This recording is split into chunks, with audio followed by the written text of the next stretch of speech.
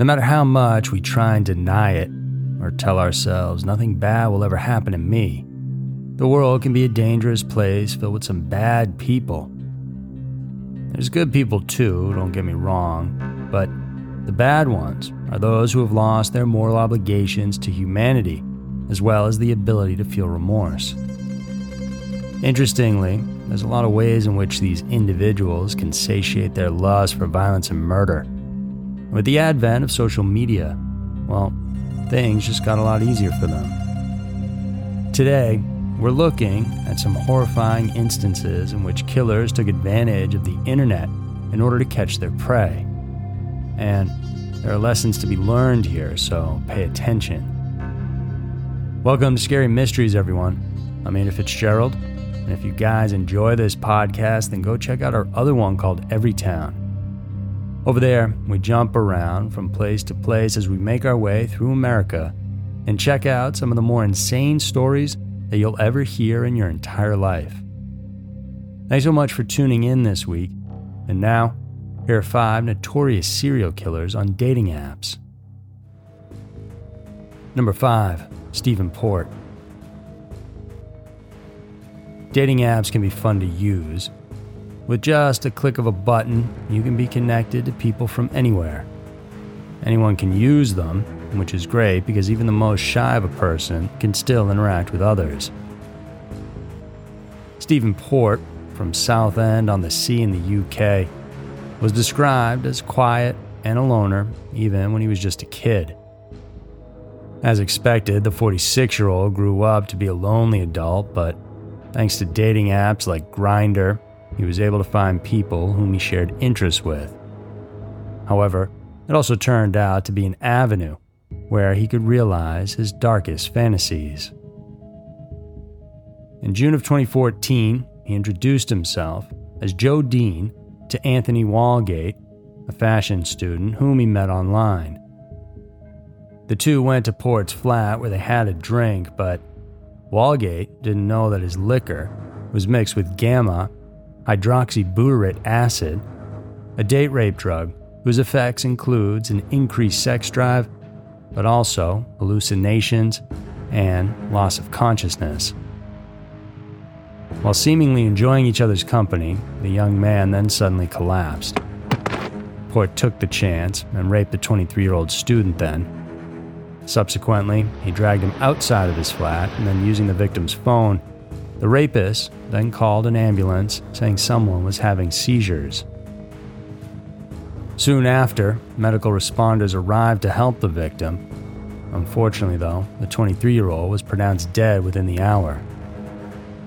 Authorities then went to where the body was found, and Port was questioned, and was found committing perversion in the course of justice because of his varying witness statements. He was jailed for that and got out just a few months later. Then on August 28th of 2014, a 22-year-old named Gabriel Kovari from Slovakia moved on into Port's apartment. Supposedly, the Slovakian would work as a translator, but only suffered the same fate as that of Walgate. He was found lifeless in a graveyard, overdosed on GHB, which was the same drug that killed the first victim. A month later, the culprit targeted a chef named Daniel Whitworth. Though they had been enjoying each other's company that day, Whitworth still ended up in the same graveyard the next morning. Then, in an attempt to mislead the authorities, Port planted a fake suicide note, supposedly written by Whitworth, saying that he killed Kovari and then himself out of guilt. Without a further investigation, authorities then labeled their deaths as non-suspicious. But Stephen's reign of terror finally did come to an end in September of 2015 when he met a forklift truck driver named Jack Taylor. The latter was last seen alive with Port, and with the help of CCTV footage, police were able to link the suspected killer to Taylor's death as well. The now so-called Grindr killer was eventually arrested and found guilty on multiple charges, including murder. He's now in prison with no hope of being released, a punishment befitting for a man of his character. Number 4. Michael Harris. One of the worst things a person can do against his fellow man is for him to take advantage of their weakness and vulnerability. Bobby Scott and his husband were one of those types of couples who always looked after the happiness of their spouse. Though living together, the two were in an open relationship, and this meant that both partners had the freedom to pursue sexual relations with people outside the marriage. Like his better half, Scott had been enjoying this mutual privilege. He had reportedly been with other people, and things were going well until, unfortunately, he ended up with someone who had malicious intent. Enter Michael Harris Jr. Harris, a resident of DeLand, Florida, reportedly met with Scott via a dating app. The two agreed to meet up, and on January 17th, the restaurant manager texted his husband, informing him that he'd be stopping by at the 20-year-old's place. Unknowingly, though, this would be the last time that the couple ever talked to one another. In the following days, no one knew where Scott had gone or who the person he had been with. On January 20th, the unnamed husband called the Volusia County Sheriff's Office then to file a missing persons report. The police department immediately began investigating into the matter, and while they were at it, a shocking development occurred. In a wooded area of Daytona Beach, an onlooker found a person's body, which turned out to be Scott. Medical examination results indicated that the victim had died from blunt force trauma.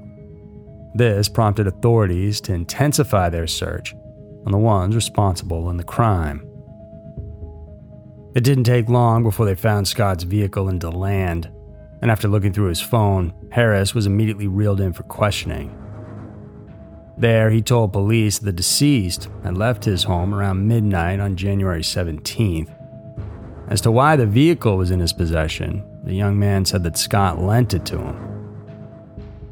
To clarify the confusion, Volusian authorities called the husband, who then said that his partner had not once loaned his vehicle to anyone ever. For this reason, the police proceeded to arrest Harris, who in turn surrendered without further incident. He was detained and brought to the Volusia County Branch Jail, where he remains without bond. In a press release, the county sheriff said that Harris already had a record of gay prostitution, but more than that, he was infamous for blackmailing and sometimes robbing his clients turned victims. Unfortunately, his crimes had quickly grown from petty ones to the heinous kind. Number 3. Jamal Harris. Lately, there's been a running joke on the internet about dealing with expectations. Basically, it's a series of images, and sometimes videos, featuring a side-by-side comparison between things like food, items, and other merchandise. On one side, you get to see them projected in their most ideal appearance. However, the next picture illustrates what it looks like in reality. Funny enough, this joke may also apply on people. And, while some would just brush the matter off in their mind, others tend to take it rather seriously. Jessica Truliet was among those who you might consider quite active in the dating world, and the 35-year-old had been using the social media app Tagged for quite some time.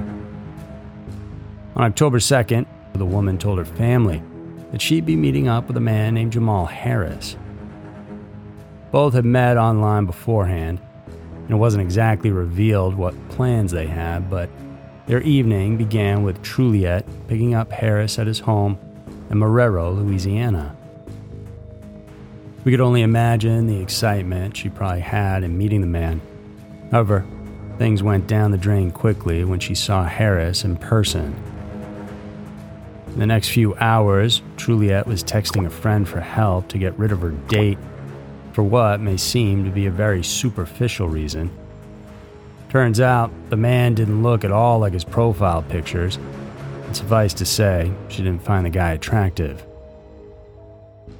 For the whole night, Truliet had been trying to get rid of Harris. She told him that she was expecting some other guy to come over to her place in Westwego. It was already in the wee hours of October 3rd when Jamal finally succumbed to her request. Perhaps to soothe the pain of rejection that Harris was probably feeling, the woman decided to drive him back to his house. But she didn't feel comfortable going alone, so Truliet brought her father, Robert Templet Jr., along. He was in the passenger seat while Truliet was driving, and this would be the last time that the two would be seen alive. At around 2 a.m, Templet Jr. and his daughter were found dead inside their vehicle that had stopped on the side of the road near the intersection of 4th Street and Garden Road. The initial investigation found the 2 victims shot in the back of the head. Detectives immediately suspected Harris, as he apparently had a criminal record of convicted armed robbery in 2007. But aside from this fact, police said that the person in question may have been insulted and felt upset over the woman's utter dislike of him. During the interrogation, Harris reportedly said that the woman told him that he looked like a pumpkin head. It also irked him to see her calling and texting with another person while they were together. The discrepancy of his statements when he was made to recall the events further fueled their suspicion. Because of this, the Jefferson Parish Sheriff's Department strongly believed that he was the culprit behind the killing. However, in his defense, Harris's lawyer said that someone else could have shot Truliet and Templet, but a judge found all the probable cause to detain Harris, who is now accused of murder. As in anything in life, we have the freedom of choice. It's everyone's right to choose whom they want to interact with. Harris's bitter reaction towards the woman's rejection could be a strong motive behind the killing, but who knows? Maybe there's really another person who pulled the trigger. Number 2. Talon Christian Bradley. The rising number of crimes committed on social media dating apps like Grindr has ultimately made these virtual places unsafe for everyone. On May 27, 2021, Westerville, Ohio's police received a 911 call from a person who reportedly found the lifeless body of Robert Allen Goodrich inside his home on the 600 block of Mohican Way. The caller, who happened to be a relative of the 62-year-old, said he had to ring the authorities when he couldn't get a hold of the elderly man for some time. Medical examiners ruled Goodrich's death as homicide. An investigation was immediately launched, and in the days that followed, police released a slate of photos captured from a CCTV camera, which showed a red Honda Civic.